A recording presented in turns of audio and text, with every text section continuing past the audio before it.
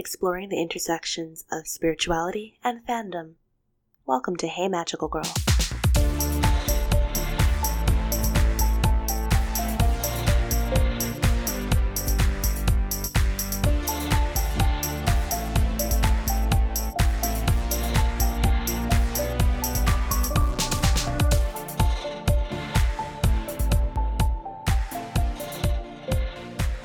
Episode 1. This is the Magic. An intro to magical theory through The Secret Garden. Do you remember when you were a child and believed that you could do or become anything that you wanted? It didn't matter if this was a realistic goal or not. What matters for this question's purposes is if you remember those moments at all. And if you remember how earnestly you trusted in your own power to make those dreams come true, simply because you wished it. I am going to hypothesize that meant that you were your own personal source of divinity. This is the magic. And do you remember when you were a child what you wanted to be when you grew up? Now, you might have wanted to be a lawyer or a doctor or an astronaut, or maybe you were like me and you dreamt of being a famous artist, or maybe your dreams were something kind of improbable, like a vampire bat or a tuba.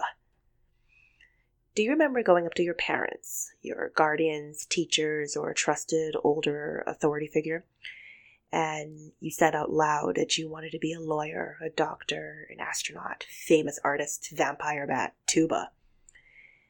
And if you had any of these authority figures who were worth their salt, they probably responded with a smile and some words of encouragement or affirmation. Oh, of course, you could be anything you put your mind to. And then you smiled and you went back to your adventures and you felt that much more powerful, that much more like a god, capable of creating or bending the universe to your will. This is the magic. Now, do you remember when you were a child no longer? When suddenly, or maybe not that suddenly, you were thrust into the world of adults.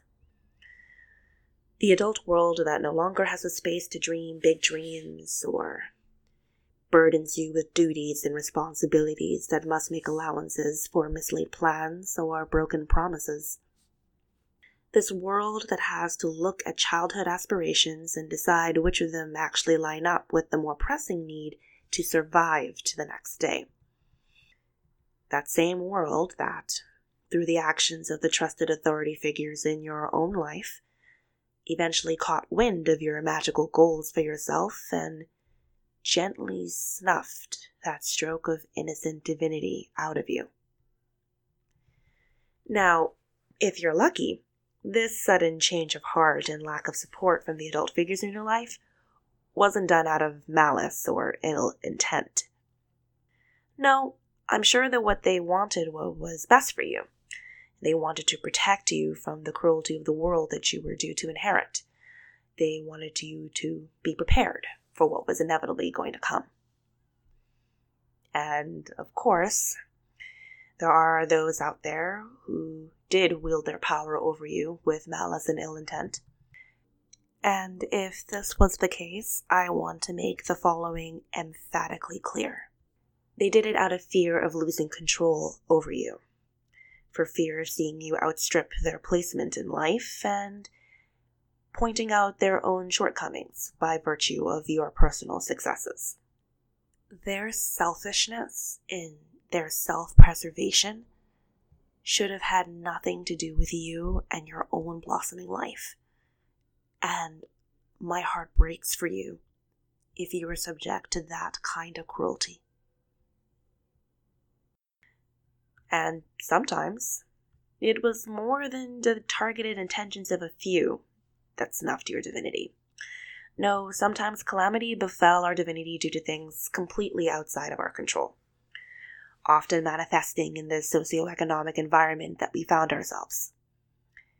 being born at the right place but the wrong time of a societal upheaval or outright collapse, or belonging to a race, gender, or belief system that ends up being disenfranchised and made powerless by those who are in a position of privilege.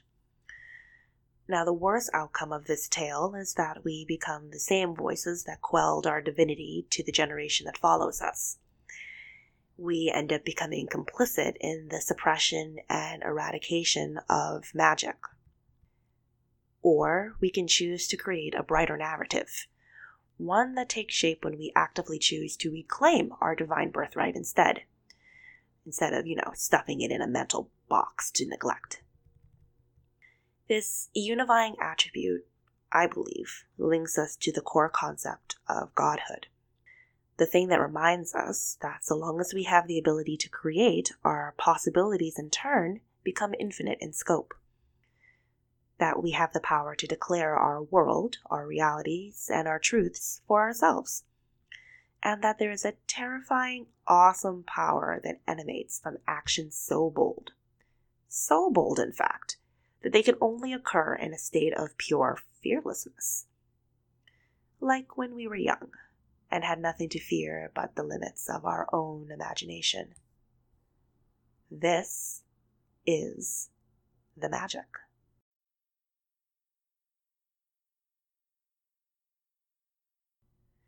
So, if you're not familiar with the classic piece of literature, The Secret Garden by Frances Hodgkin Burnett, you probably have not really caught on to the phrase I've been repeating so far. This is the magic.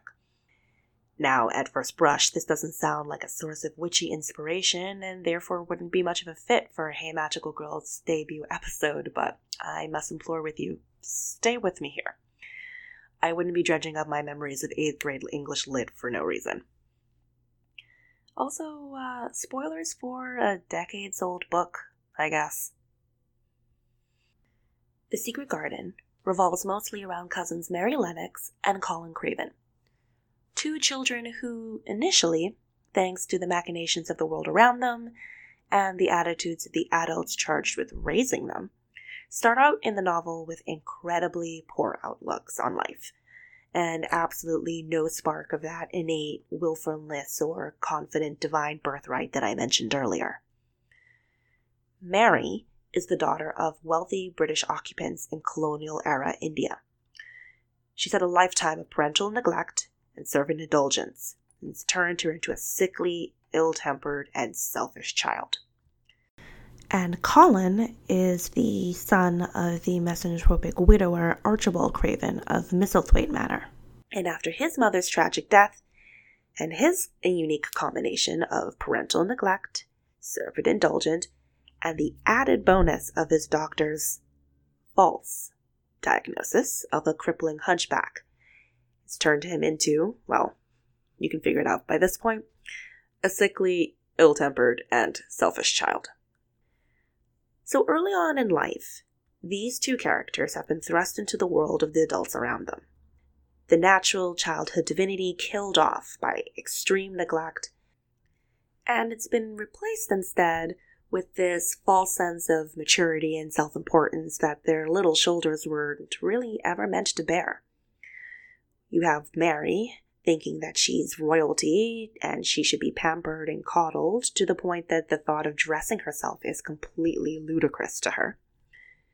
And then you have Colin, who is filled with extreme melancholy after being repeatedly told at so young an age that he was doomed to be a crippled hunchback if he didn't die young first. Now, Mary's world in the beginning of the novel is disrupted by the cholera epidemic that swept through India. It ended up killing her entire household, family and servant alike, with those who got away not even bothering to check in on her well-being or safety. She's soon found and transported to Misselthwaite Manor to stay in her Uncle Craven's household. And even though she's about as sweet as a crabapple, the change of scenery seems to do wonders for her health and her attitude. And she ends up reawakening her fascination with gardening. She eventually learns from the gardener, Ben Weatherstaff, about the titular garden.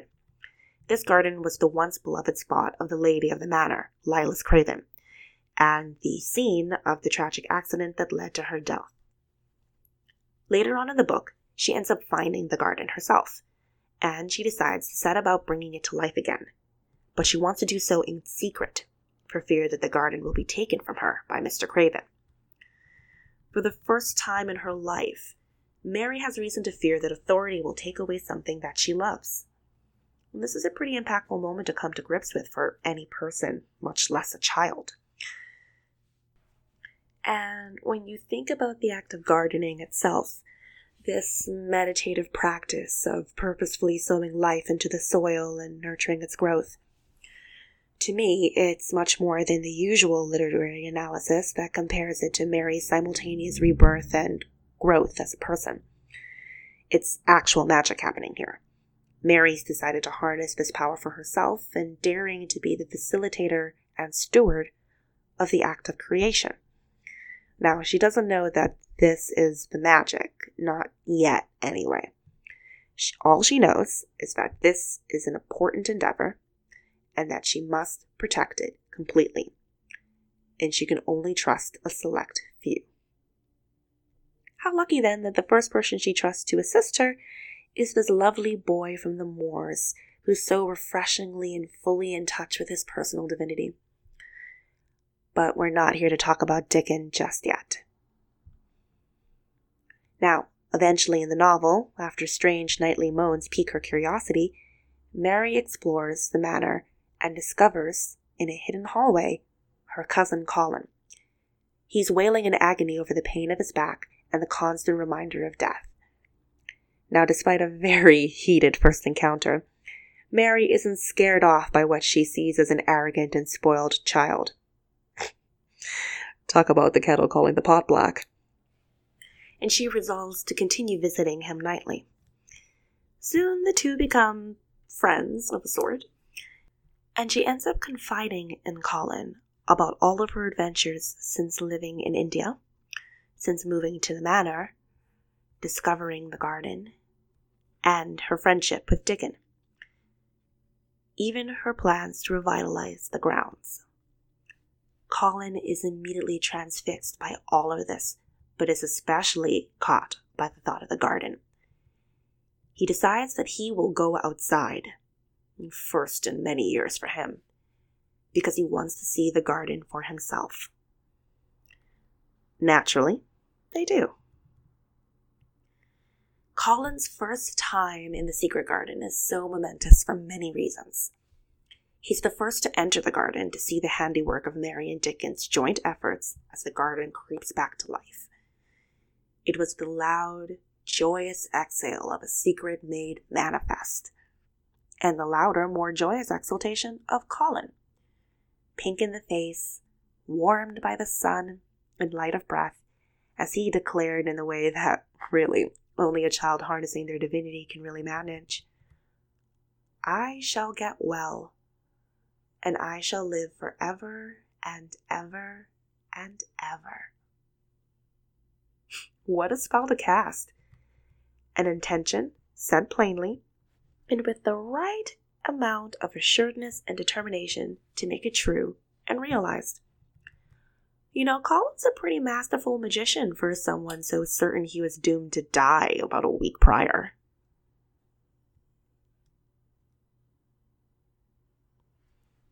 Magic is explicitly named by the children, and even on an occasion the adults in the secret garden, as this force that propels our characters to achieve the seemingly impossible, or to quantify that which lacks an easy explanation. Which, honestly, is pretty much what magic is anyway. When Dickon is introduced as basically this novel's very own Disney princess with animal friends that come to him for food and shelter and companionship, Mary wonders if it is by magic. Even Colin picks up on this, saying that Dickon may not even recognize his magic for what it is. When Mary whispers under her breath as Colin dares to stand for the first time, she sees it as herself casting a magic spell. Colin thinks that his success in standing up, walking, and digging was due to Dickon casting a spell on him while holding his arm for support. but Dickon warmly counters that this was a magic of Colin's own making. The gardener, Ben Weatherstaff, has long since bought into the rumors that the young Colin was a cripple with crooked knees, and he certainly thought that Colin's sudden act of standing up to challenge him was nothing short of magic. There are so many lovely moments like this in the book. Colin discovering his newfound vitality in his limbs, or the way a patch of moonlight inspires Colin to lift the curtain and smile along with the no longer hidden portrait of his loving deceased mother, Lilas. The transfiguration of Ben Weatherstaff's connection to the Christian doxology after hearing Dickon sing it. Or even Lilas Craven visiting her beloved through the Vale of Dreams, imploring him to come back to the garden he's long neglected for his own magical epiphany. My absolute favorite thing about the way that magic is viewed in this story tends to reflect a fundamental truth about how I personally feel that magic operates. It's as much a marriage of consistent belief and dedicated effort as it is a simple, thankful acknowledgement of the nature of life's happenings. Colin doesn't regain strength in his body just because he said a chant. He encouraged himself to practice at it whenever possible, and where prying eyes wouldn't disrupt his magic at work. It also included eating simpler, fresher food from the countryside, and stretching his body with exercises that Dickon showed him. Active magic, to reinforce the nature and perseverance of the mental, more passive assertion of magic. Magic also goes by many different names, too. When Susan Sowerby, Dickon's mother, is invited to the garden to share in the secret, she remarks that she's never called it magic, as she uses the term the good thing. In fact, she reasons, it's probably been called a different thing in every corner of the world. So what's magic to me might be faith to another, or science, or truth, or some form-shifting miasma of belief all at once, all of these things, none of them, and the in-between simultaneously. But most importantly, that magic, that inherent divinity that I mentioned earlier, it's shown to never be lost forever. Sure, it might be buried and supplanted by crueler worldviews, losses, and grief, or stamped out by life's necessities, perhaps, but never killed off for good, despite what others may say. It's always there as a seed, laying dormant in the earth, waiting for the time when spring returns and the grounds are thawed, waiting to germinate or sprout, poke its head bravely through the doom and gloom of the world around it, to be found, to be tended to, and nurtured, to eventually grow and flourish, to lay its claim to the world, to command it to its bidding, to make the impossible possible. This is the magic. Dickon has his divinity, and he never loses it throughout the course of the novel, and it's clear that this is a trait that's been nurtured by his mother, Susan. Mary and Colin have had theirs trampled on early on in their lives, but they rediscover it throughout their time together. And oh man, I could write another episode on Colin's scientific experiments and declarations on magic alone. Even Ben Weatherstaff and Archibald Craven are two crotchety old men who are set in their distinct ways and attitudes. They seem to regain this spark of that innate divinity near the end of the novel, where Ben reaches a state of contentment that can only come when you've been made privy to a great secret and knowledge. Mr. Craven experiences a rebirth of his own, unknowingly, in tandem with his son's own awakening. Speaking personally, I think I regained the knowledge of my own innate divinity several years ago, when I decided to trust that I was just as capable of making my dreams come true as I was when 3-year-old me said that I was going to be an artist when I grew up. And maybe, dear magical being, you have this innate divinity as well. Or maybe you're like Dickon and you've always known that you've had it. Or maybe you're like Colin and you need to have it awoken in you by a Mary Lennox in your own life. Or maybe you still remain doubtful in the absence of proof, like Archibald Craven or Ben Weatherstaff. But I think I'm confident enough that I can make another bold hypothesis to close this all out. My hypothesis is this: that magic is real. Your innate divinity is just as real. And no matter how long it's been, or how long you've been disconnected from this notion of magic and power and divinity, it's actually quite easy to call upon it again, to have it enter your life and help you do amazing things. And to prove this hypothesis, I need to only turn to our wise magician Colin with this lovely little quote. Magic is always pushing and drawing and making things out of nothing. If you keep calling it to come to you and help you, it will get to be a part of you, and it will stay and do things.